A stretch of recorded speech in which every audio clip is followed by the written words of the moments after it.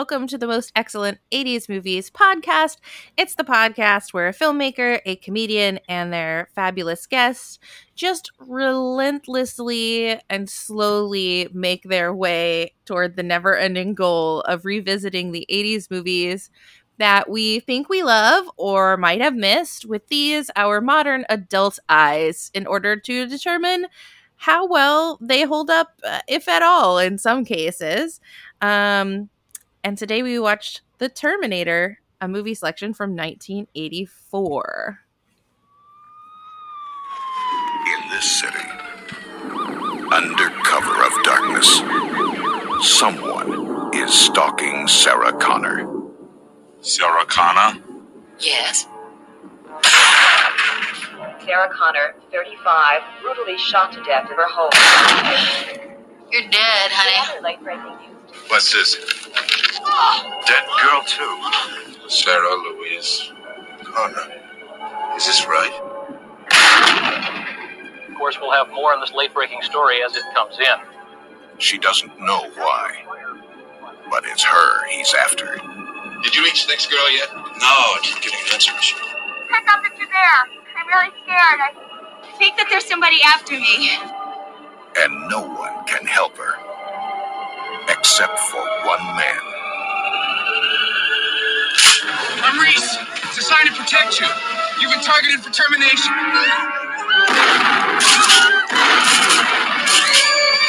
This isn't true. How could that man just get up after you did? It's not a man. Machine. Terminator. Underneath it's a hyperalloy combat chassis. Microprocessor controlled. Fully armored. Very tough. But outside it's living human tissue. They cannot make things like that yet. Not yet. Not for about 40 years. Are you saying it's from the future? They came to fight for the one woman who could save their future. And this computer thinks it can win by killing the mother of its enemy. One came to protect her. I came across time for you, Sarah. The other to kill her. Arnold Schwarzenegger is the Terminator. Inhuman. Relentless. Unstoppable. He has only one purpose: murder. Can you stop it? I don't know. And now Sarah Connor's world has become a battlefield, with her at ground zero and the Terminator closing in. An adventure unlike anything you've ever seen before. Arnold Schwarzenegger is the Terminator.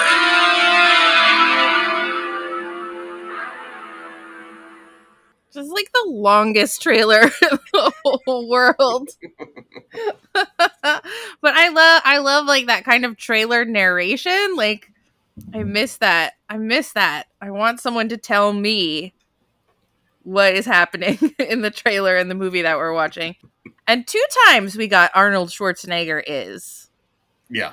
So that's exciting. Yeah, he had just done the Conan movies. Conan. It's Conan. No. It's Conan. It's Conan? It's Conan. I think I'm saying the same thing you're saying.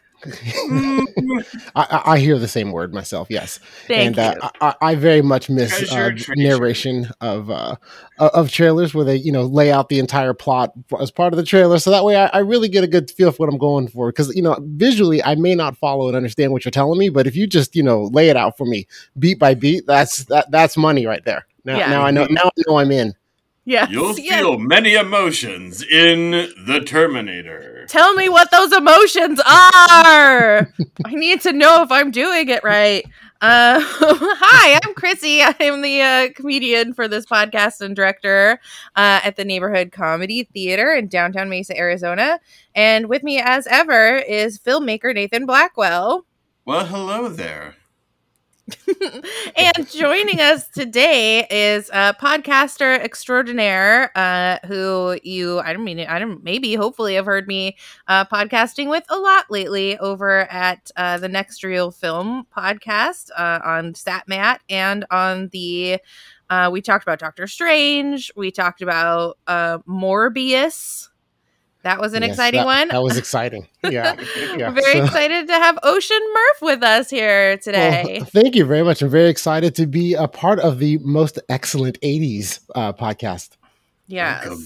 This is going to be a doozy. All right. The Terminator, 1984. I know I saw this movie as a kid. I can't remember a time before I've seen The Terminator, but I don't remember seeing The Terminator. It's like it was always a part of me. I don't know. I don't remember seeing it for the first time, but I've seen it 1 million times. So this could be the first movie you've ever seen. Maybe I went back in time to show it to myself so that I would never not know. Yes. To fear robots. What about for you, Ocean? For me, it was when it came out, I was too young to watch rated R movies, so I did not see it in theaters or anything then. And also, it was I was young enough that it was still very scary, so I didn't want to see it then. When Terminator 2 came out, I was in college, and so I similarly to you, I don't remember exactly when the first time was I saw it. I know that I saw it before Terminator 2, so I either saw it near the end of my high school or beginning of college. And it has it is one of those movies where I loved it at the time, and it has affected me in my whole life in ways you don't really realize until I watched it again. In multiple ways, which we can discuss later. But that's when I first saw it. I immediately loved it. Always have loved it. I have seen it more times than I can count, probably easily a dozen or so. And I really. I've always loved this movie, and so I'm really excited to actually watch it again. Awesome. And for you, Nathan, I'm guessing I was also too young to see this, which is why I had to see this when I was young.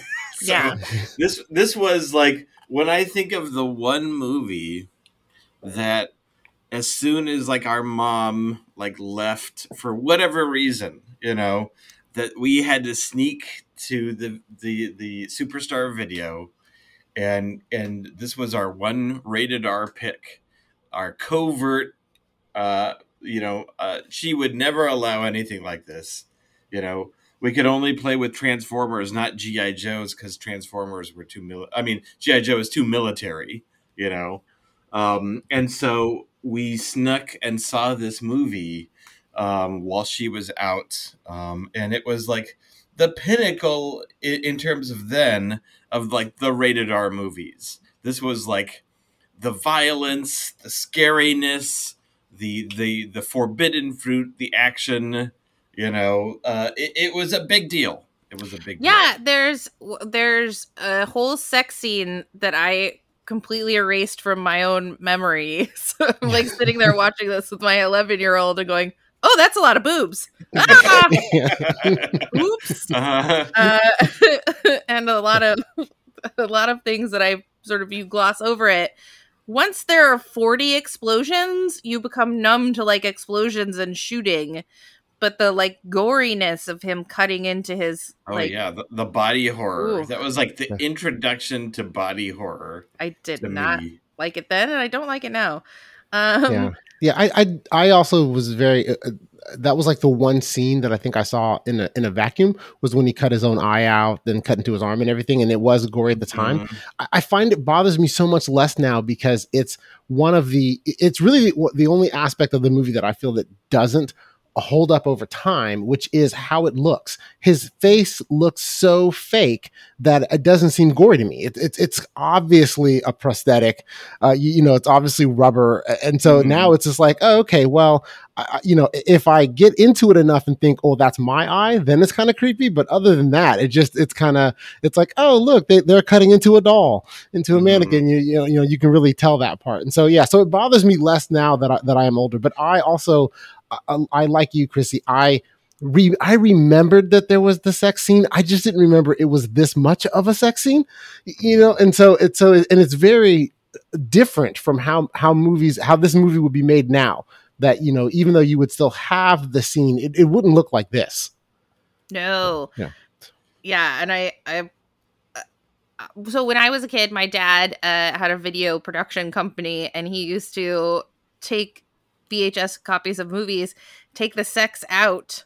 So like the sex scene in this and the sex scene in Top Gun, like I think I've only seen them maybe like 3 times in my adult life, and I didn't know that. I thought it just went right to volleyball.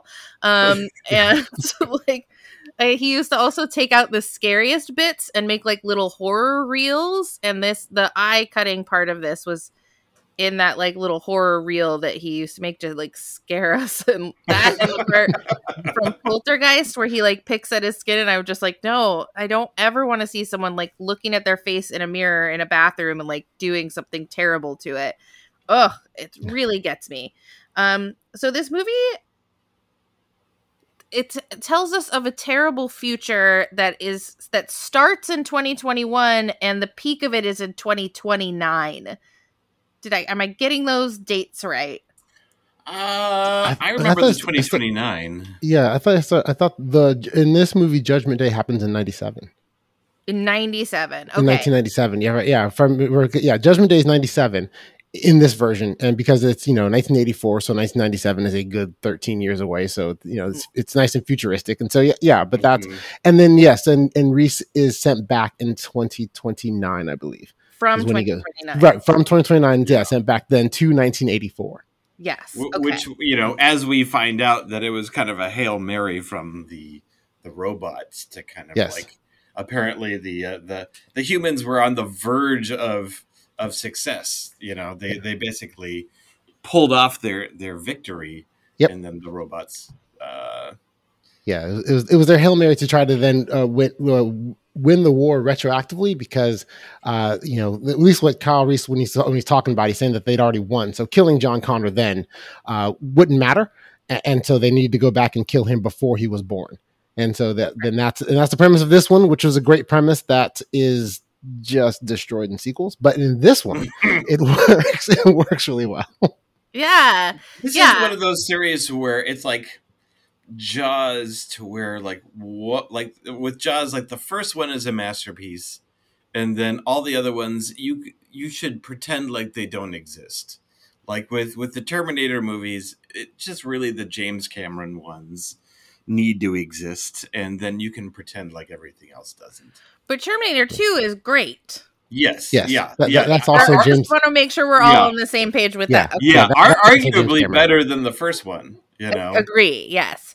Well, although but it's so weird because I know it so well. Like it's that's hard why I said arguably. Arguably, yeah. It's. I think you could definitely say it's a better movie on its own as far as entertainment and what it's providing and everything. I think that there are aspects of the first one that make it where things make more sense. Terminator 2 starts introducing elements that would then make you question, well, why didn't they do that before? If you're thinking about it logically, but it is a bigger, more entertaining, more colorful, more the effects and everything are more realistic. And Terminator 2 is a great story, and I love Terminator 2. I'm not throwing any shade to that at all. But it does, Terminator 1 kind of has this, for me, special place of where it's one, to me, a special rare movie that still works because it's it's just a chase movie at the end of the day, and that even when I was watching it again recently, it's still you still kind of get on the edge of your seat. You're still like, are they gonna I'm like, I know they're gonna make it. I know they're gonna make it. It's still, are they gonna make it? It's gonna get them. So it still seems impossible though. That hand is tickling her little throat. Yeah. Exactly. It's a lean, fast, simple movie, and I think that's one of the lessons of that. There's nowadays there's some a lot of blockbusters that are just a very complex mess. It's not as ultimately it's a great thing to create a very simple story that you tell in a complex way rather than a complex story that is just all over the place that ultimately becomes a little muddy. We start by seeing, we get the blah, blah, blah, this is happening, yada, yada, 2029, the machines, wasteland, skulls. It's not nice. And then we get the sphere of energy with a very nude Arnold Schwarzenegger. And he encounters the 3 punks. Like, this part of the movie I remember like really clearly, except I this is the first time I was like, oh, that's his penis right there. I just saw it. I can't unsee it. Like, young me's mind was just like, whoop. Does that exist? Yeah. So with these 3 punks, it's Bill Paxton and 2 other guys. And Bill Paxton has tread marks on his face as if he's been run over by a car. But he had to have face tat. Yeah, or it's a tattoo or it's something. Yeah. But it's like, he's like, that's his persona. He's like, hey, I'm the guy who's been run over by something. I'm a badass. I view him as a visionary of the future popularity of face tattoos. Yeah, and he's the progenitor of all those things. He also knows everything to Bill Paxton in the 1984 Terminator. Yeah. Yep. And I was going to say also the thing with Bill Paxton, which here's your useless bit of trivia is that he's the only character that has speaking roles in a Terminator, an Alien, and a Predator movie. Nice. Hey, way to go, Bill. Yeah. And then so we jump right into like how messed up this movie is going to get when he punches his fist through a human body, which is like ploop, like it's ploop. And he takes their clothes. He has to establish that he's the bad guy, right? Because I think the initial conceit when they both arrive, you're supposed to not be sure which one's the good guy, which one's the bad guy, but they want to make sure that right off that Arnold is the bad guy. He's the bad guy. Yeah, he's the bad guy. Yeah. They do play the ambiguity of Reese when he shows up. Is he meant to kill them? He seems a little nicer, but he's still definitely kind of like a feral animal who wears hobo pants without underwear for the entire movie. So you're still kind of questioning what's about him until ultimately, I mean, you have a feeling, and honestly, like anyone who's watched the trailer was told that Arnold Schwarzenegger was in it multiple times, and that Kyle Reese is the one man who can save her. And when we see him in his glowing time bubble, like he's scarred really badly, like he's just covered in gross scars. And I think Arnold was like perfect. Yes. In every way. Also had a better time bubble. Arnold is stationary on the ground, nice and easy, gets to look up and look around, and he kind of stands up, and he has the Terminator, that little dun dun dun dun dun dun dun dun going in the background, all the beautiful that, and Kyle Reese is just dropped from the sky. Right, his bubble's like that. It's like oh, we were 10 feet too high above ground. You're gonna hit. That's like the machines have already perfectly figured it out, and then the humans are like slapping the keyboards. Yeah, get in. And he's running around. He's being chased by the cops. He's like, "What year is it?" It's chaos. Except for he gets those beautiful Nikes that get many beauty shots throughout this film. Is like Nikes, high top Nikes. Wouldn't it be great if you had high top Nikes? He's got high top Nikes. Right. And then we meet Sarah Connor. She's got the best scooter. I want that scooter so bad. Like that cute little like Vespa like thing that she's got. She's like cute and funny, and like we immediately like her. She's not a good waitress at not a good Bob's Big Boy. And then we cut back to the Terminator. He's like gun shopping, just one word like that and this. I will take this. Yeah, so it's their little small commentary on American gun laws. And the ability to acquire them so quickly and easily. Yeah, and then, you got to fill out a form. Exactly. And then having the bullets right by the counter. No, Well, yeah, he wouldn't pass the background check. No. So he only had one option. Yeah. Yeah, exactly. Yeah. Yep. And then killing the store owner just, because. But although it was efficient, I'm embarrassed. Exactly. Yeah. He's a shoot first kind of guy. And then so back at the restaurant, Sarah Connor's friend is like, "Oh my God, this is so hilarious. You're going to love this. Come take a look. Someone with your exact name has been brutally murdered. Isn't that fun? Isn't that hilarious? Yeah, exactly. You're dead, honey. You're dead, honey." Yeah. I can totally see that. As being like, people being like, what's hilarious? Someone named Nathan Blackwell has been getting killed left and right and sideways. Mm-hmm. Yeah, but they wouldn't be able to piece it together now because the only way they got figured out the pattern was to look at the phone book. And so right now we'd have no idea what order you are in the phone book, so you wouldn't know if you're next. At least Sarah Connor got to find out. And also, they have time travel, but they both needed to find a Yellow Pages when they got to 1984. Like, yes. You're from 2029. It's pre-internet.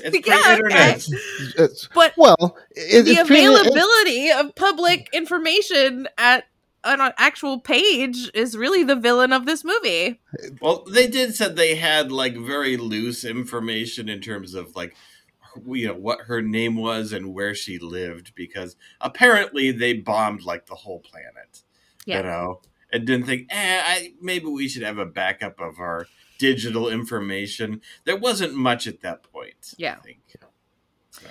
So we get to meet, we get a little bit more of her, home life. She's blow drying her hair with her insane... Great hair, by the way. Great hair. So feathered. Feathered, yeah. That look needs to come back. Yeah, high and dry. That's the 80s look. There's no moisture in that hair anymore. Yeah. And her roommate is so funny. Ginger is the roommate's name, and she's just putting on lipstick in the most insane way. She's got headphones on, and that's all that she cares about is her headphones. They're getting ready to go out. Sarah's got a pet iguana, and she gets dumped. So she decides to go to a movie instead. And it really occurred to me, we should all be dressing each day. That's the outfit you're going to be on the lam in. There's a lot of different criteria I use for going out. It's A, am I going to be going on the lam in an adventure? Or B, am I going to get killed today? And this is my ghost outfit for all of forever. Life. Yeah. Yeah. So choose wisely. Yeah. And so this is what I ended up with, is just kind of a Mos Eisley, hard rock t-shirt. Standard t-shirt, jeans. Yeah. Can't go wrong. Yeah. But she's looking very cute, very high-waisted in her jeans. And so then we meet the two cops who are putting it together, and they're like, oh, maybe we should call the other Sarah Connor. Mm-hmm. There's so much smoking. They're smoking more than one cigarette at a time. Yes. Yeah. There's one where Paul Warfield has a cigarette in his hand, and he's like, "Give me a cigarette," and then he doesn't realize he has another one until then. And I was like, "Oh, the '80s."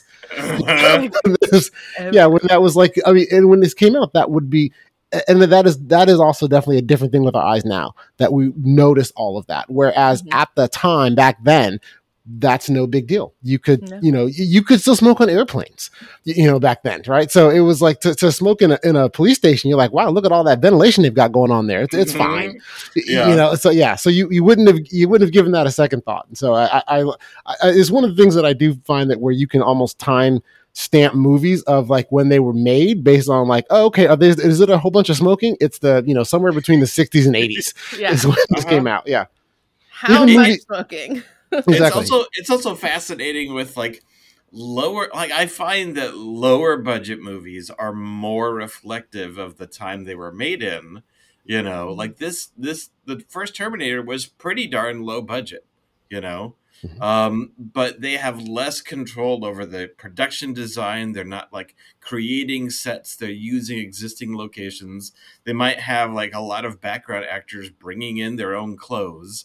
And so you've got a lot more of the feel of 1984, or they probably shot this in 83 if it came out in 84, of what these locations and people actually look like, more than bigger budget stuff. which they kind of are able to kind of like pick and choose and design everything. And didn't they shoot a lot of this illegally and secretly? And so I wouldn't say a lot of it, but they definitely probably did some. Like, you can't do big car chase sequences illegally, right? Because that will get you into trouble. But I'm sure that they 100% got some stuff of like the Terminator walking up to a street, punching in through a window, or like Sarah Connor coming up in her scooter, that kind of stuff. Honestly, I hope that everybody at the Tech Noir dance club is a real person who is really having a great time, because I had a great time looking at their outfits and watching them dance, and I adored every single one of them. So Sarah Connor is like trying to play phone tag with payphones and quarters, and she's calling the like emergency police line, and finally they get a hold of her and they're like, "You're in public. You'll be safe." And both my kids went, oh, safe because she's in public. Right. The 80s. And then kablooey. Here comes the Terminator. And this is like, we're like, oh, she's running away from Kyle Reese. There's also like Arnold Schwarzenegger is there. Things are blowing up. It's chaos, and then we get, I think, one of the best lines in movie history. Come with me if you want to live, right? And he's like not being that nice about it. He's like, come with me if you want to live, I guess. Yes, and it is a line that is repeated multiple times in various other Terminator movies and copied in other movies. It's a great line, but I think that it also it starts to set the initial stakes of where, at least as far as the movie goes, you understand that Arnold Schwarzenegger is the Terminator from the trailers, and you understand, this as an intellectual, audience member. But this is the first time where you see, oh, he can take several shotgun blasts to the chest and still get up, right? And honestly, what the way it happens in this movie more than others, the slow, deliberate pace at which he gets up is also equally as menacing. And where he, gets shot a few times, falls down, gets back up, then, comes and tries to kill her again, then gets shot again, goes out the window, falls out and everything, then gets back up. Then for really, which they also show, then it finally gets through with Kyle and Sarah. They finally get the idea of, oh, maybe, at least Sarah does. Hey, maybe I should run because he's still getting up. And then they run. And then also they do demonstrate the first, what I feel was the machine's design flaw, which was making the Terminator not that fast of a runner, because of the big bulkiness that they could outrun him and get away from him. And then they start the first car chase sequence, which is, where it's an interesting car chase in that you feel like a car chase is happening when one is not. Because really, once they get into the car, the Terminator punches through the window, starts grabbing Sarah Connor and pulling her out through the window, where you're like, oh, well, she's dead here.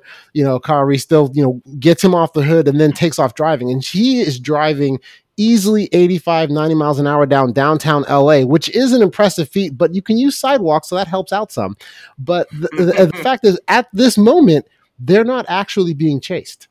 Right, because he's on the ground. He has to go then, get the cop, and he goes getting the radio and all that, and he's surveilling. But they're not actually being chased, and he's still driving as if they are, attracting what I assume to be the largest amount of police attention you would get from that. Because there's a lot of cops following them all the time, and I was sitting there watching it, thinking, well, did the cops not have much to do? Because at this point, he's basically just he's been speeding. And so, that's really what he's been doing at this point. But they attract a lot of cop attention. They find the parking garage they're in. But I liked, part of what I liked about this scene, looking back on it, was that idea of where it's like a car chase without being chased, and that they've already gotten me into I'm being chased mode even before I'm being chased. You're just constantly being chased. You're never not being chased. It's always right there.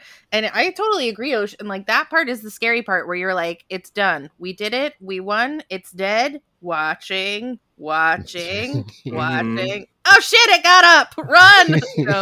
Yeah. And then, like, in addition to, like, seeing him unstoppable in person. Just that speech was so effective, where Reese is just kind of laying out like how it works. Like, you can't bargain with it, you can't reason with it. It never feels pity or remorse. It will not stop until you are dead. Yeah. You know, and then it takes a vacation, but not until you're dead. You're dead, and then it will go bowling.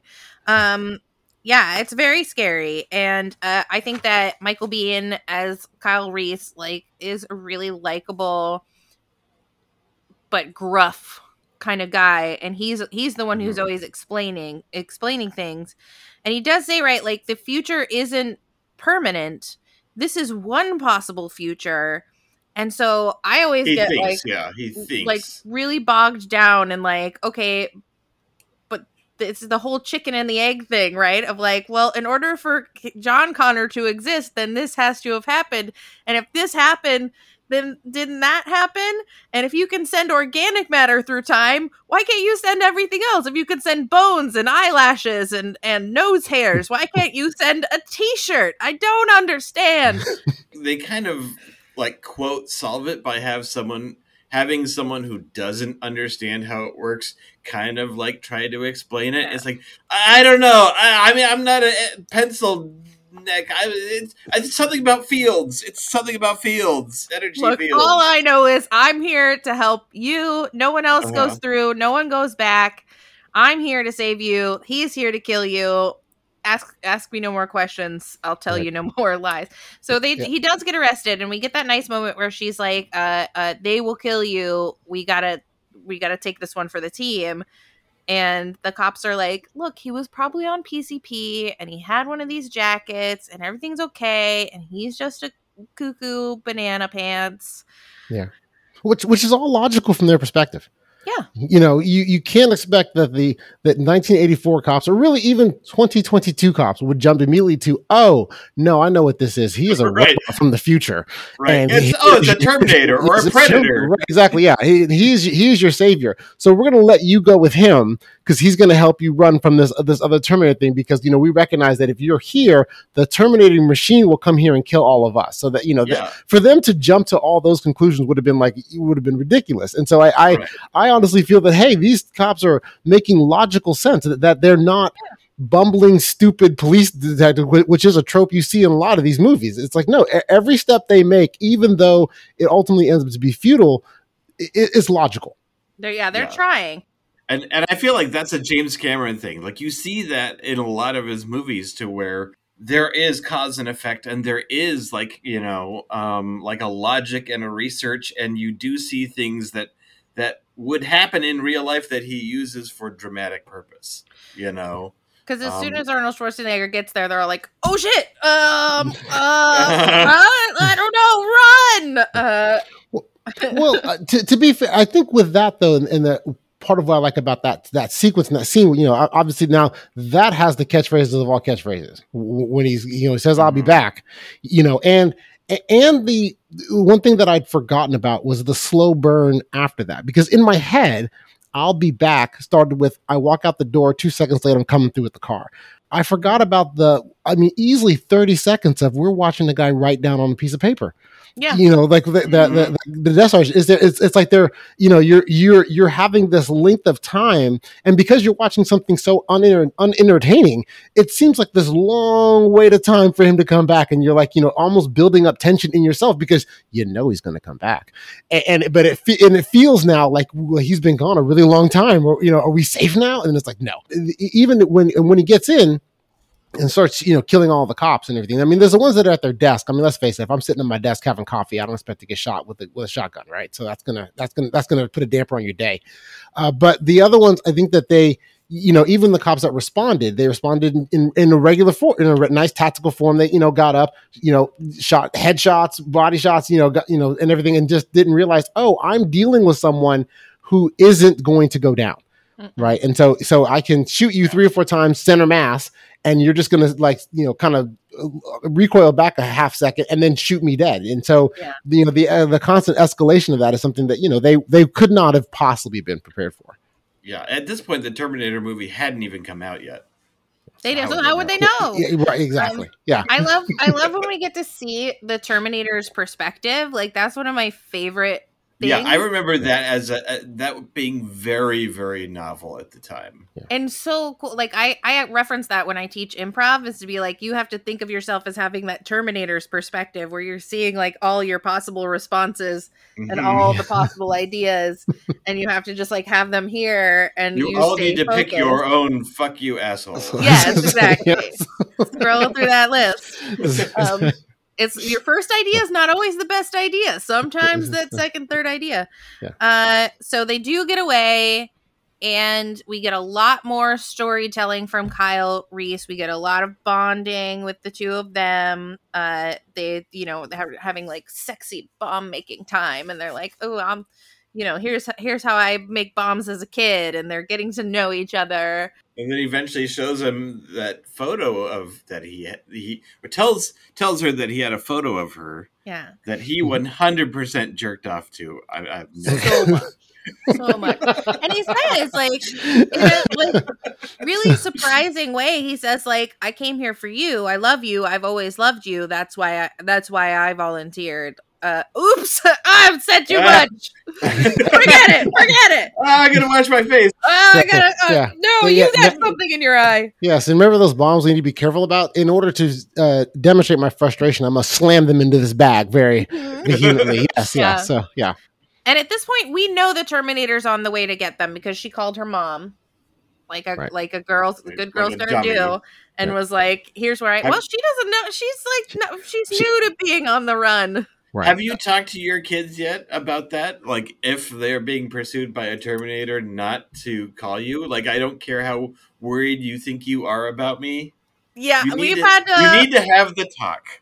My parenting talks are very much like, if a Terminator is coming for you, here's what to do. Like, if time travel happens, don't get me involved. So do not. Well, to be fair, you're dead.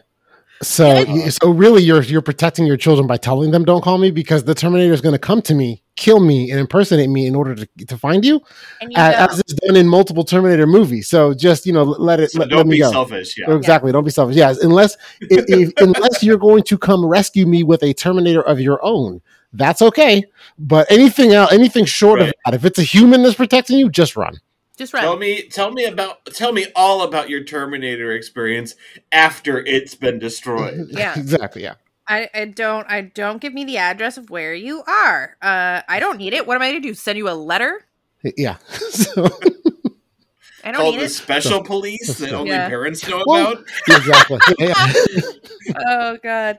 But so then we get this like so much sex, like so much more sex than I thought was gonna happen. Well, to be fair, it had been cut out of your version. I felt true, like the scene was like 45 seconds, and then half of it was just hands grabbing onto sheets. Yeah. Well, but I'm sitting there with my kids, 16 and 11, and they're like, "He's honking her boob," and I'm like, "Stop looking at the boobs!" Like, nice. Well, but also the thing about this movie, which. And so here's my thought about the sex scene. So I had two thoughts at the same time. Well, let's just say I had two thoughts at the same time.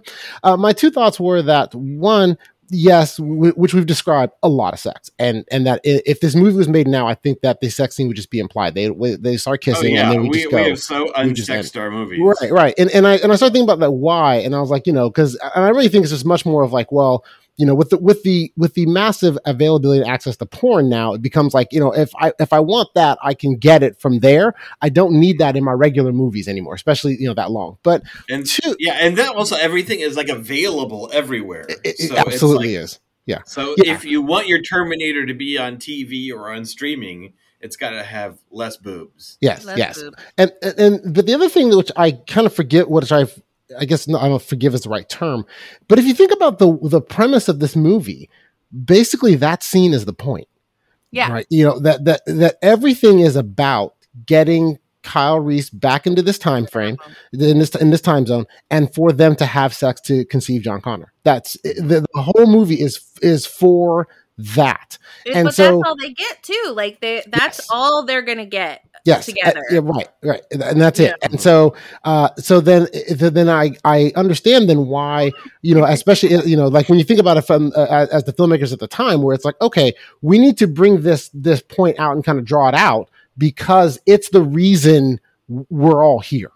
Yeah. Is for this. So. And then, of course, John Connor couldn't tell Reese that, right, or it wouldn't happen. Yeah.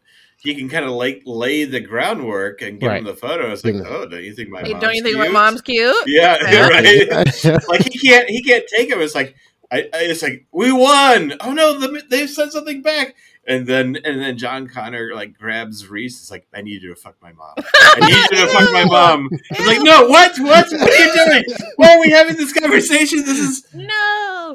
But also he would be like, I'm fine with that. I've been spanking it to her for a while now. Yeah, she seems hot. You saying real deal? I'm in. But also, like, I do think that this is one of those movies that really like highlights how odd it is. I think that like we can watch like hundreds of people get shot, and we're like, and then like one boob gets honked, and we're like, scandal. Don't look, like look away from the boobs. Look back at the people getting dismembered and the guy cutting his arm apart. Ugh. Both those people were very happy in that scene. Yeah, they were, and it was nice. So anyway, then afterwards they're like all playful with the bombs. She's like, think fast, and they're like happy together.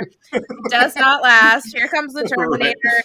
And then it's like they get into a bomb throwing fight. Yeah. Then it's chasey, runny.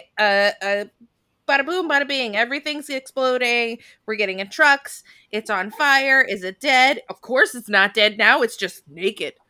And scarier than it's just all machine? Yes. Yeah. And, Kyle's been hit. He's hurt. They're running. They go to a factory. Things are exploding everywhere. They turn everything on to confuse it because it's like a T-Rex, right? The tracking. Yeah, exactly. It would be able to sense. Well, it would be able to sense the movement if nothing was moving in a room but them. Then it would be able to sense them faster. Whereas now it has to identify the other movement. So again, it seems odd at the time when they're doing it and you're watching it, but I think it works. Yeah. That it's like, that would confuse something that at least you'd have multiple things moving around. Yeah, take the time and turn on the machines. Exactly. And then I really like when she's like, because he's obviously very hurt. But I think he also, I don't know, because he's just like, leave me and run. And she's like, no, get on your feet, soldier. We got a job to do. And she's trying to get him through it. And he puts his last little bomb inside the Terminator's tum-tum. Yes. And he doesn't make it. The Terminator does. Well, the top half of the Terminator does. Introducing the scariest crawl chase ever. Yeah.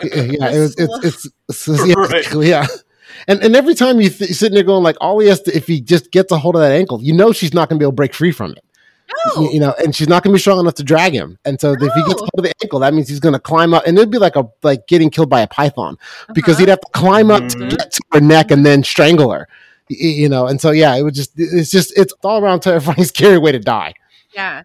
And even when she crawls through the squishy machine, closes the gate, and while she's trying to get the button that's slightly behind her, it's still just trying to just get at her neck. It's gonna get her. Oh my god! And then she finally mooshes it, and the light goes out, and it's like, okay, whoa.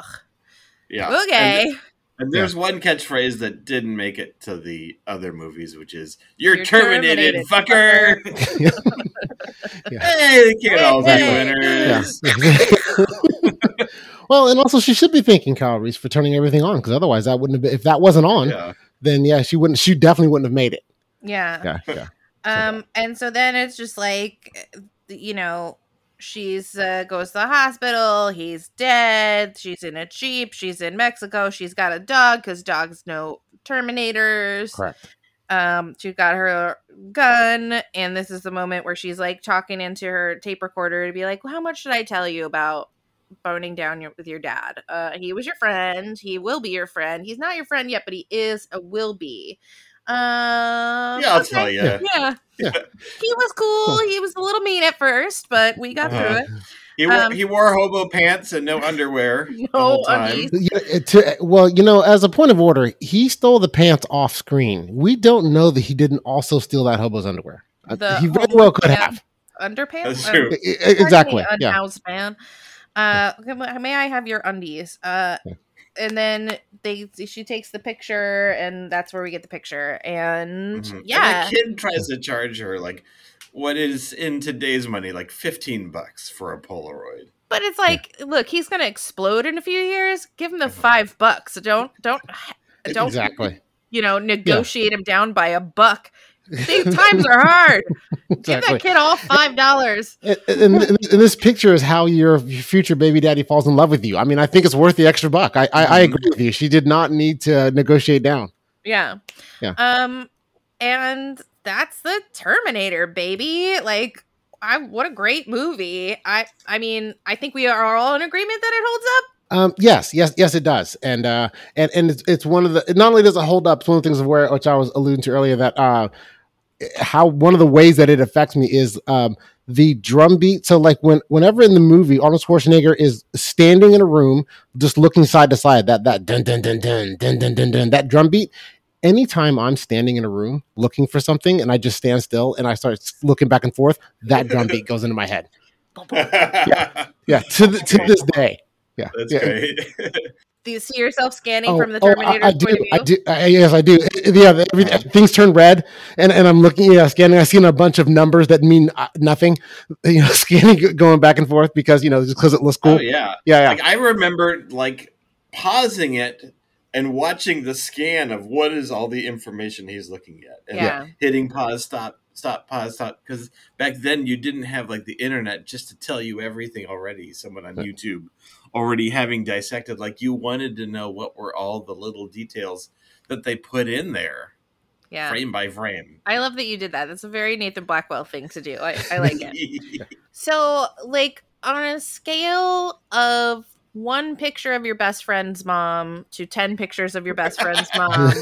10 being the 10 best. being the best. Like that's Christmas time. Are they friends? I thought they were. Were they not? I've never gotten the impression they were friends. I was always in the impression that John Connor was, because effectively the way he describes the dynamic, it would be like you're in the army and Kyle Reese is like a corporal, or he's a fighter, and then this great general came along and taught them and led them through things, and they've obviously interacted a couple times, but I was never under the impression they were friends. He probably had to keep like a degree of distance between them, you know, of like both being familiar and like friendly, but yet still a bit of a distance away. Yeah, that's interesting. I think they probably like cover that in some of the later movies, which is why it's like, oh, should they remake this? Should they redo this? They've done everything they can do to this. This movie is this little one is perfect the way it is. So on a scale of 1 to 10, Nathan, like, set the tone. I agree with all you guys. My gut says 8.5 in terms of it holding up. I would say, there's some parts where the visual effects or like the rubber Arnie head don't work as well today as they did back then. But I think all in all, like, it's super strong, like it's lean and mean and it's solid.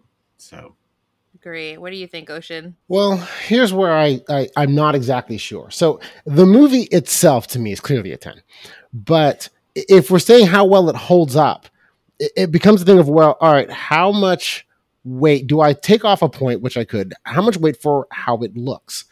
Because the rubber head and then the CGI doesn't look good at all. However, they did a lot of this stuff with practical effects. And so even the sequence at the end, it looks like they're doing it with a practical effect. Like when he's walking to the door, when he's, just a machine walking to the door, that's obviously CGI because that looks fake. But when he's crawling after her, I think that they did that practically. And so the practical effects, with a puppet or something, right? Yeah, so yeah. Those hold up pretty well, and so it honestly is.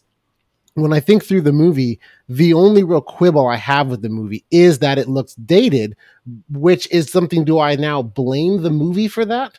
Because it's like, look, movie, it is your fault you could not do graphics like you can 30 years later. Yeah, CGI hadn't even existed yet at this point. Yeah, exactly. Yeah, so they were using stop animation or like Go Motion for like the full body stuff, and then for like the chest up, the stuff that looked the best, they were using a real life-size model, from the chest up that people were operating underneath, like E.T. Like a puppet? Yeah. Why you gotta bring E.T. into this? We were having a nice time. Long story. So I think that becomes my quibble. So I think then, just to be fair and to not belabor the point, I'll just do 9.5. Just knock off a little bit for it for the fact that it looks old CGI. But other than that, the movie holds up on so many levels, not the least of which we did not describe, is that from a time traveling movie standpoint, I think that it does something that's interesting in that, yes, Kyle Reese says I'm from the future, maybe one possible future and all that. But I think that it leaves little breadcrumbs that is like, no, this was the only path that ever existed. Mm-hmm. It's an infinite time loop that only worked this way, because, part of it too, which to me was that, well, when he's like, he gave me a picture of you and I didn't know why. Right. So that tells you this has already happened. Right, because there is no other like why would I be like, all right, dude, that you're just one of my soldiers that I'm in command of? Hey, here's a picture of my mom. Check it out. My mom. Here's my mom. It makes me think of Bill and Ted's Excellent Adventure, where they're like, remember the keys, remember a trash can. It's like, remember to give Kyle Reese a picture of my mom. Okay, yeah, exactly.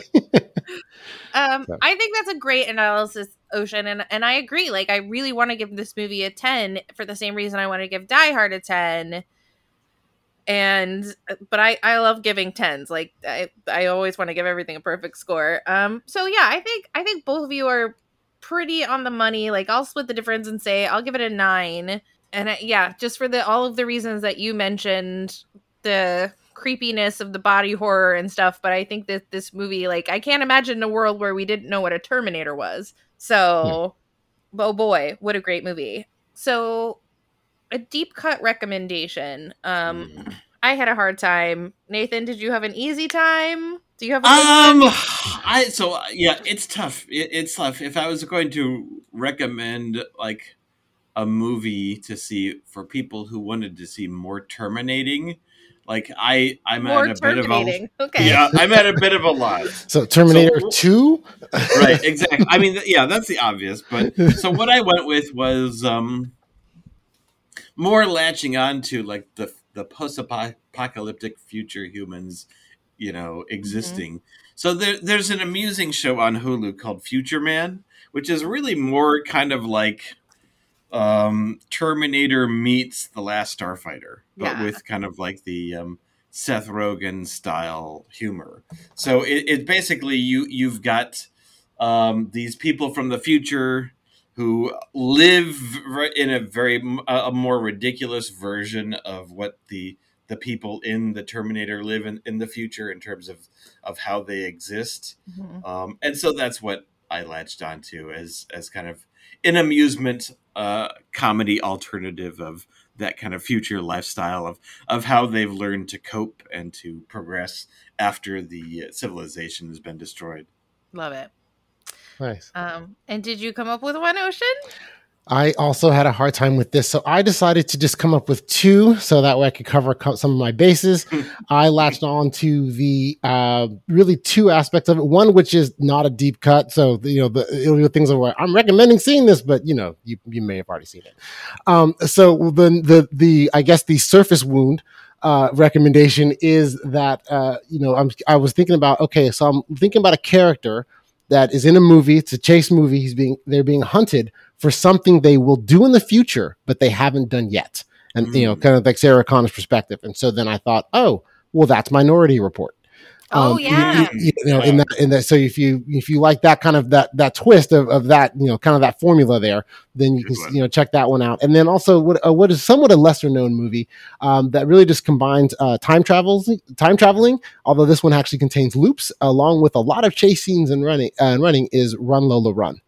It's a little independent German movie where where that movie has a lot of, there are really three main time loop sequences, and that the conceit of the whole time is that Lola has a boyfriend who's in trouble, who's going to be killed in 20 minutes if she doesn't get to a certain location, and so she has to physically run to get there, and that there's three distinct time loops of the same situations, and then also from a storytelling plot device, which I thought was genius about this movie, is when she's doing the running, she comes across certain characters, and they use multiple pictures. Have you guys seen Run Lola Run, by the way? Yeah, yes. Okay, yeah. So you know what I'm talking about. They use multiple pictures to then give full stories of people in about 15 seconds. And in each iteration of when you run past them, the story is slightly different based on what's going on. But it has a lot of it has the time loop, it has the chasing, a lot of the running, and it's a very fast paced movie. Nice, very good. That was a good pick. I thought twice that you were gonna steal mine, Ocean. I thought of two. One, the confusingness of the time travel and the loops and the this and the that and the beeps and the bops. Looper, right? With Joseph Gordon-Levitt and Bruce Willis, where it's like you're an assassin, but like you close your own loop, and that's how we solve this problem. But then, of course, things go awry. I don't know. I also could have said, although I think I've recommended it many times before, is it eventually became called Live, Die, Repeat. But Edge of Tomorrow. Edge of Tomorrow. Yes. I love Edge of Tomorrow. Yeah, great movie. But the thing that I kept coming to me in my mind when I was watching this was just the inevitability of the Terminator, and the fact that like you can never really rest because he's coming and he feels no pain and he does know this and he does know that. It made me think of the horror movie It Follows. Yeah. Mm-hmm. Where it's just like it's coming for you. It will get you. You can try to outrun it. You can try to outfox it or whatever, but it will like walk across the bottom of the sea if it has to get to you.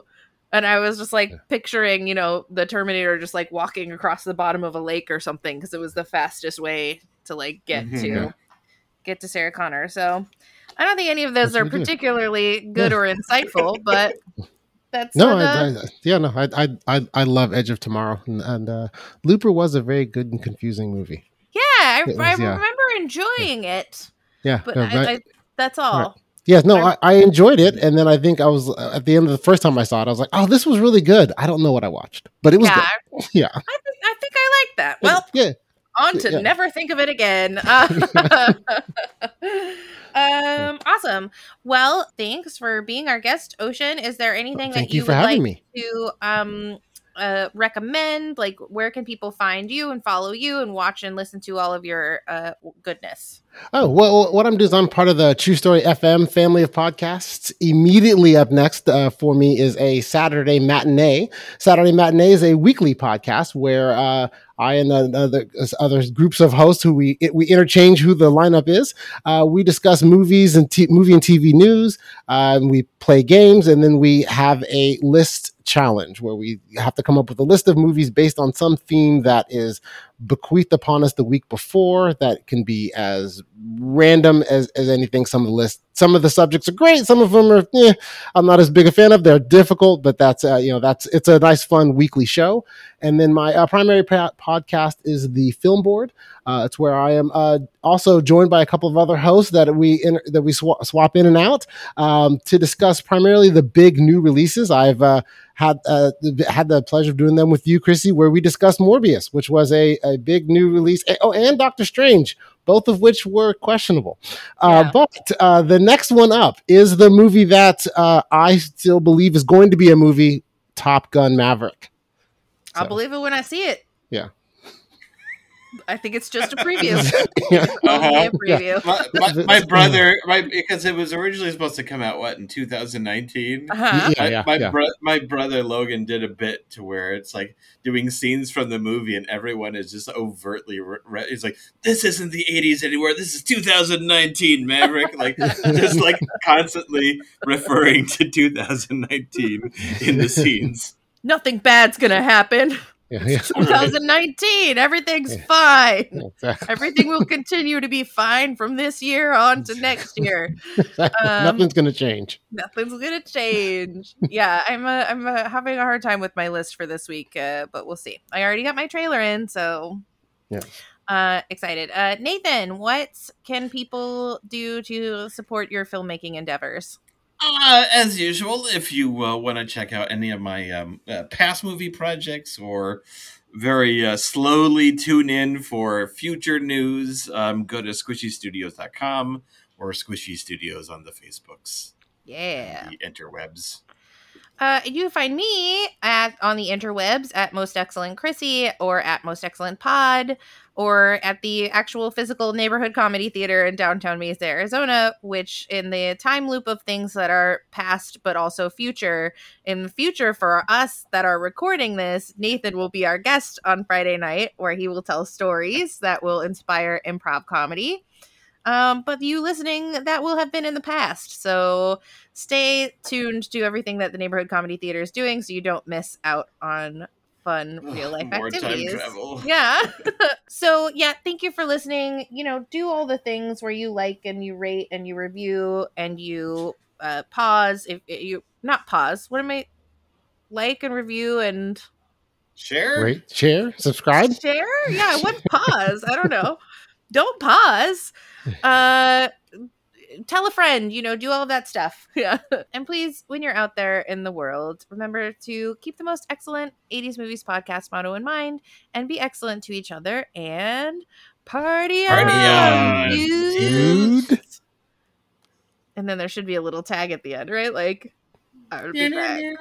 I would be back. Or wait, what is it? Don't be terminated, fuckers. Yeah. Exactly. Or get out. Get out. Get out.